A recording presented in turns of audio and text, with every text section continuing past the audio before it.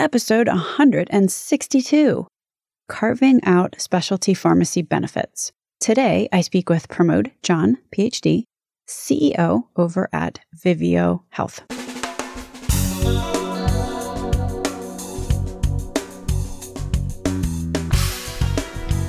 American healthcare entrepreneurs and executives you want to know. Talking. Relentlessly seeking value. Specialty drugs that run through pharmacy benefit managers will soon comprise 50% of pharmacy budgets, even though they represent a relatively small number of RXs taken by a small number of patients. Vested interests in the industry have a vested interest in seeing that this trend continues, as their share price depends on current profit margins and current profit opportunities. Enter Vivio Health, a new kind of plan with a new kind of carve-out benefit design for specialty pharmaceuticals. Today, I speak with Pramod John, who is the CEO over at Vivio Health. My name is Stacey Richter, and this podcast is sponsored by Aventria Health Group. Welcome to Relentless Health Value, Pramod. Thank you, Stacey. Great to be here. Thank you for having me. Talk about Vivio, which is the company that you founded, and what aspects that Vivio digs into and solves. I think that we've gone back to the fundamentals, right? And the fundamental question that we would argue that is the most important question is really very, very simple. And it's, is this drug really working for this patient? And as obvious as that question seems, and as obvious in sort of a foregone conclusion that, of course, that must be the starting point that we all start from, it turns out that's absolutely not the case today. And so we went back and asked the question of, well, what if we were to start with that obvious question, where all of everything that we do is really around that question of, hey, what is the outcome that we're trying to get for that individual patient, and how do we get there? So we went back and reimagined what care would look like if we were to say, look, care is not this disintegrated thing that we see today. Care is really about asking the question of, hey, what's wrong with this patient? Where do we want to get them to? And how do we use the data that we already have, whether it starts with clinical trial data, whether it starts with population level data, and the data that we have around that individual person to say, for the first time, we can use data and analytics to profile that individual and understand exactly where they are, sort of when we talk about things like disease progression, and add to that questions like, how are they progressing? And then figure out for the first time, what is the best trajectory for getting that patient to the right outcome? And of course, along with that, we can also ask very interesting or simple questions like, what are the alternatives for getting them there from a cost perspective, and how do they compare? So not only can we get the patient to the best outcome as quickly as possible, we can also get them there from the least cost perspective. And I'm sure that everyone out there is thinking, well, obviously that's what everyone does. I mean, it's so obvious. But if you were to break down and look at how PBMs work, how physicians prescribe medications, how all of the other parties are involved, how pharma puts out information and data, and how we use that information, as obvious as that seems, that's not the way that it works today. And so we said, look, there's nothing that stops us from thinking about the world differently and reinventing this. And so we built a new plan, if you will, because we needed to be able to control aspects of, we want to make sure it's at the lowest price that you're getting that. We want to be able to make sure that we can have a dialogue and provide data and talk to your physician for the first time and look at individual patient data as the driver for decision making, rather than arbitrary things like formularies and step therapies that don't make any sense or prior authorizations. Getting rid of all of that to focus on how do we get to the right outcome and how do we do it in a data-driven fashion. So that's what we've created, a new plan that actually does that, as obvious as that seems. When you say a new plan, you are effectively acting as a payer, like it's a benefit design. Yeah, so we basically carve out all specialty for populations, because the problem is that if you were to step back and say, well, why don't you take your data and give it to the existing plans or to give it to the existing PBMs or whomever else so they can improve the quality of what they do? And then you realize that that's not the issue. The reason that a carrier works in the way that they do or a PBM works in the way that they do is not an accident. The reason they work in the way they do is they have economic incentives that are set up to benefit them in that way. And they make money by the more drugs they push, by the way they manage formularies, by the way they keep pieces of rebates back that they get from manufacturers. And so we've said, well, you can't fix this if you don't start and say, we're not going to build a business model in that way. Our business model is going to look different. And it's not going to be based on any of those things. It's going to be 100% transparent. And the focus is going to be data on every dimension. And the people who buy into this plan or the employers who use it, they have complete visibility into all of the financial data, the population level data on their plan members, everything. So that for the first time, we can say this has nothing to do with us having a misincentive that drives the outcome in the wrong direction. It's driven by data that everybody can look at and agree this was the right thing to do, and we paid the right price for it. So your customers are self-insured employers, and they are carving out the specialty pharmacy benefit, as you just said, or all the specialty pharmacy drugs. So that particular employer will have another, they're still working with the PBM and they're still working with their ASO in order to provide the normal set of benefits. But anytime a specialty pharmacy drug gets prescribed, it kicks to you, to your organization. Correct. That's exactly right. And then how does this work from a patient standpoint? So say my doctor writes a drug, which is not the best. You know what I mean? Like they were basing it on, they didn't see the latest report or something. So, a drug has been prescribed for me. I go to the pharmacy to fill it. Like, what are you doing differently than your normal prior auth process? Yeah, we take a very different approach to the process altogether. We don't have a prior auth. There is no such thing in our parlance. And the reason for that is that we basically collect data and we construct and what we really do is build clinical models of disease activity. And so what we do is that we take all of the data associated with the patient and we construct a model of where they fit from a disease activity perspective and what their potential trajectories look like. And the first area that we're focused on is actually, and as a startup, we can't solve everything in one go. But the first area that we're rolling out is the area of inflammatory diseases and specifically RA. So we profile patients and understand where they are. And instead of it being sort of a adversarial relationship with the physician, we take that real-time assessment for that patient and provide it back to the physician, their physician. So their physician, because our goal is to help their physician make a better decision, both by understanding objectively where their patient sits and also give them complete details on what the costs of all the different therapies are and treatment options are. One of the things that we found as we talked to physicians were two things. One is they don't have a lot of time to spend with patients. So they don't have time to go through, days and days of EMR or visits to figure out what to do with the patient. So our whole goal was, how do we distill all that information in a way that, for example, a rheumatologist could figure out a snapshot of their patient in 30 seconds or less. And along with that, the second thing that we heard from doctors was that they don't know how much all these options cost, for example, and they don't have visibility into that. So we've transformed that to say, hey, we're going to give you all the information about the different therapy options and what the annual costs are from an overall perspective, so that you get all of that information so you can make an informed decision on behalf of your patient on the data that you currently don't have as you're making decisions for them. How does this look from a clinician standpoint then? I'm picturing, this is the picture I have in my head, Pramod. I have a picture that you start working with an employer, and then for every patient within your carved out therapeutic category, you're putting together like a binder on that patient that includes all of their medical records that are relevant. And then you're looking at which provider that patient is attributed to. And then you're kind of proactively sending them a little pack of these patient reports. Yeah, so we also try to time it with certain things because obviously doctors don't want unsolicited information. And so often what we do is we time the information to events that are tied to a patient visiting a doctor, for example, a patient wanting a therapy change, for example. And we do some things that doctors also typically aren't able to do, which is we collect patient-reported outcomes.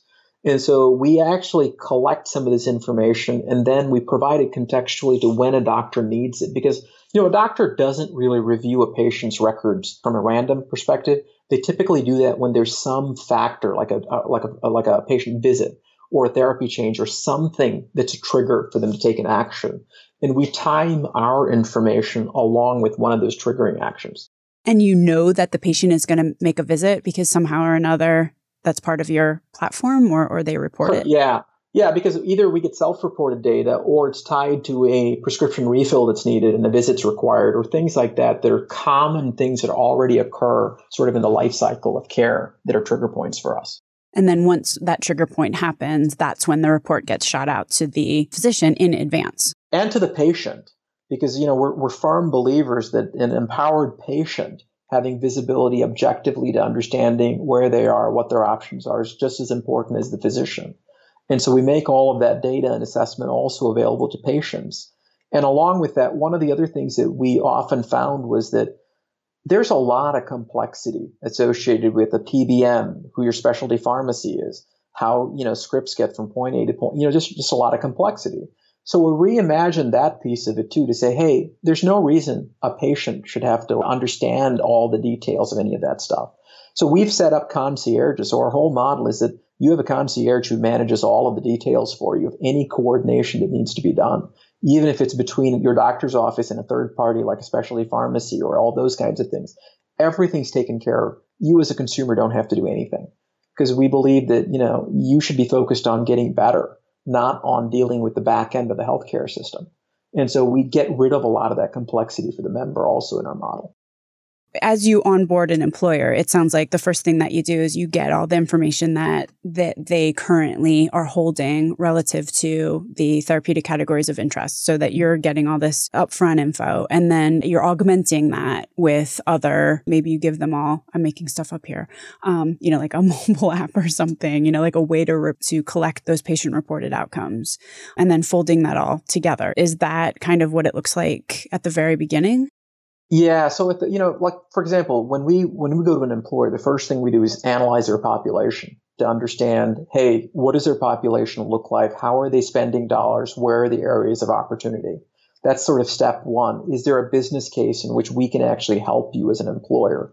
Assuming that there's a business case for us to move forward and we can help you as an employer, then as part of our onboarding, we again automatically collect all the data. We automatically figure out who are the people who we can help. Then we reach out and make the transitions automatic for them versus the current model of, I think something's changed and something got rejected and I need to do something and figure out what went wrong, which is, sort of the model of how it works today. So we proactively do all those things from the perspective of the members.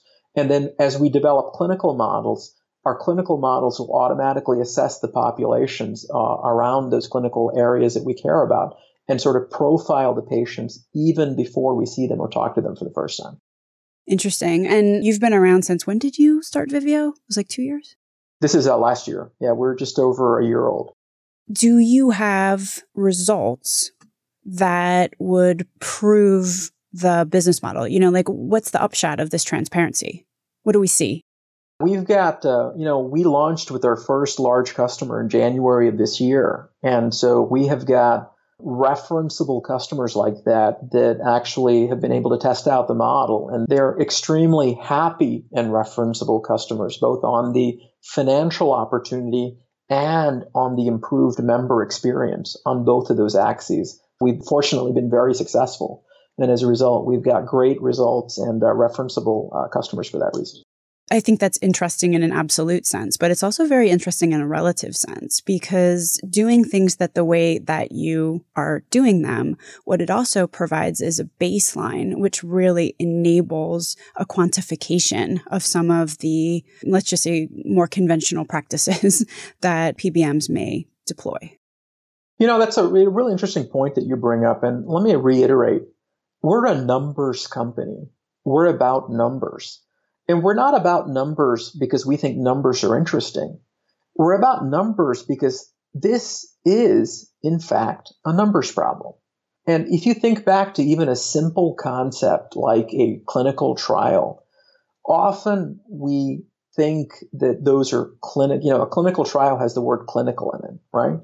And so we immediately think that, hey, this is a clinical problem because it says clinical. Now, if you were to look under the hood of a clinical trial, you'll find that there's very little to do with anything clinical in a clinical trial.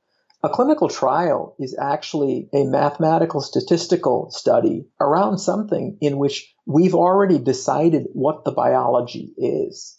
We already have decided and know what the mechanism of action is. And now we're testing that against a population, which is by its very nature a mathematical problem. And so now think for a moment and imagine that a patient walks into a physician's office and you're taking data, which was actually population level statistics that were actually generated as part of a clinical trial. And now you're applying them to an N of 1 of a person who's walked into a doctor's office. So as it turns out, what a physician is trying to do at that point also has nothing to do with biology. We're not doing research on what a mechanism of action is. We're not doing research on, hey, is tumor necrosis factor the issue that's causing your problem? When somebody is prescribed a biologic that's a TNF inhibitor, we're now doing a statistical study on an N of 1 to see, do we get a response on someone by using a TNF inhibitor, right? And that, again, is a statistical mathematical problem. And so the reason we get excited and talk about numbers isn't because we're excited about numbers. The reason is because the fundamental nature of the problem we're solving is a numbers problem. And for some odd reason, often we seem to miss that point. And all we're trying to do is bring back everyone to the point that, look, this is a numbers problem. The right way to solve this is to talk about numbers and to look at numbers, measure things, and understand how someone's doing. And that's the basis of everything we do. Vinod Khosla, who sometimes I like very much and sometimes I don't like at all. But one of the things he said, if you want to go into medicine today, go into math. I think that's in concordance with your point. So if I'm an employer and I hired Vivio, what kind of reports am I getting? And I'm asking this because it's a pretty well-known fact in the industry that, if you're talking to a benefits person at an employer, they sort of have a very different sense of what matters than if you're talking to, for example, a CFO. So, what kind of reports are you handing to the employer? And then on the flip side, who are you tending to give them to? Really good question. I think we tend to sell still to benefits professionals. And the primary reason for that is that, today in corporate America, these decisions about what you do and who you buy and how you buy services, those decisions are still largely made by benefits professionals. What we're really trying to do is take a very data-driven approach. But the people that we're trying to really help with our data-driven approach are still benefits professionals. We're trying to help them understand this very complex and opaque space in a way that's easy for them to understand. We're trying to help them make better decisions about the populations that they manage. But for the first time, we're also trying to make it data-driven. We're trying to take back to them an easy way to understand the financial aspects of the decisions that they make. So to that extent, it's still the benefits professionals, but what we really try to do is how do we make this something easy for them to comprehend and understand and positioned in a way that they can make decisions versus complex gobbledygook that often means absolutely nothing. And the way we make sales are by, it's so complicated, nobody can understand it. And we want to move outside of that world to say, look, this stuff isn't rocket science, right? We make it rocket science because we want to make it opaque. It doesn't need to be. And so our approach is really, how do we help people understand? Here are the one or two things that you need to understand. These are the things that you should be thinking about. And we're going to give you all the data to understand it yourself. Money is a limited commodity, obviously a limited resource, but so is time. So is the value prop that you're offering, and this is kind of a theoretical question because I know you have already signed up employers, but at scale, do you think that the service that you're offering, there's enough of a recognized benefit to warrant a benefits professional who's going a mile a minute to, hire another carved out payer and whatnot, especially given that it's further limited to the therapeutic category? Does that make sense? I didn't phrase that very well. No, I think, you bring a really good point up, which is that, look, there's got to be some level of return. Otherwise, it's not worth the effort because there are a million things we could be doing And we want to work on those things that have the highest return on investment. And so to that end, even with our first customer, one of the interesting things that you'll see is that just if you were to think about, a couple of dimensions of it, one dimension would be how much they pay us, right? We have a transparent fee that we charge. And, for that customer who's referenceable, I think it was in the first, 2 or 3 months, they'd already recovered 2x of what they paid us for the whole year in the first couple of months after launch. And so it was an extremely high ROI on the perspective of the dollars that they spent to the dollars that they got back. Now, of course, it could have been a very small number of absolute dollars. But in this case, if you were to look at sort of what the savings opportunities are for many of these employers, even mid-sized employers, we're talking about 7-figure savings, even for a mid-sized employer. So we're talking about significant numbers of dollars. And, on the scale of things, we look no different than a behavioral health program that you carve out or a wellness program that you carve out or many things that we're used to carving out as specialized programs. So it's not a heavy lift. And we've designed the program to be very much a plug and play sort of replacement to some of the things that you're currently doing. So it's not a heavy lift on your part, but the return is extremely high because both the dollars are extremely high aggregately and the ROI on our services on what we're being paid is also extremely high. There's also the promise of scale there, that you are a newer organization and obviously you got to start somewhere. So you picked one thing to start with, but if the model is successful, obviously there's going to be more where that came from. Well, and you bring up an interesting point. I mean, the one reason why everybody, why are we having this discussion? Because we're talking about innovation. Innovation is about new business models, right? And doing things that are new. And at the end of the day, the reason why any of us would invest our time in doing something new isn't because you're going to save a few dollars. It's because 5 years from now, we've changed the way this industry works. And for the early adopters in what we do, if you were to step back and talk to them, right, the real reason they were excited about partnering with us wasn't because they could save a few dollars. On the scale of things, they're all large enough corporations that they want to save 7 figures, but, it's not going to make or break them. They did it because for the first time they realized at scale, this could potentially change the way we think about drugs, the way we pay for drugs, the way that how much these drugs cost.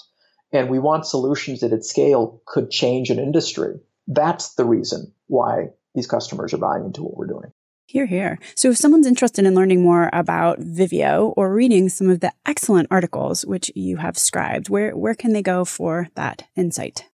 Obviously, one of the obvious places would be our website, www.viveohealth.com. And we've got a media section that's got some of the articles, podcasts, other things that we've put out. And it's got general information. And obviously, it's got contact information on how to contact us if you're interested in getting more details about what we do and how we might be able to help you. Terrific. It has been such a pleasure to have you on the podcast today, Pramod. Stacey, thank you very much for having us. And we really appreciate it. And we're excited about any opportunity to think about changing the way we do something. And this is a big area of focus for all of us as Americans. Links to everything discussed on the program today can be found at relentlesshealthvalue.com. If you visit the website, relentlesshealthvalue.com, you will also find a complete listing of all of the shows that we have published thus far with leading entrepreneurs and executives in the healthcare space today. Another cool feature is, you can subscribe to the show so that every week the episode is automatically sent to you, so you don't have to remember to go to the website to download it. Thanks so much for listening.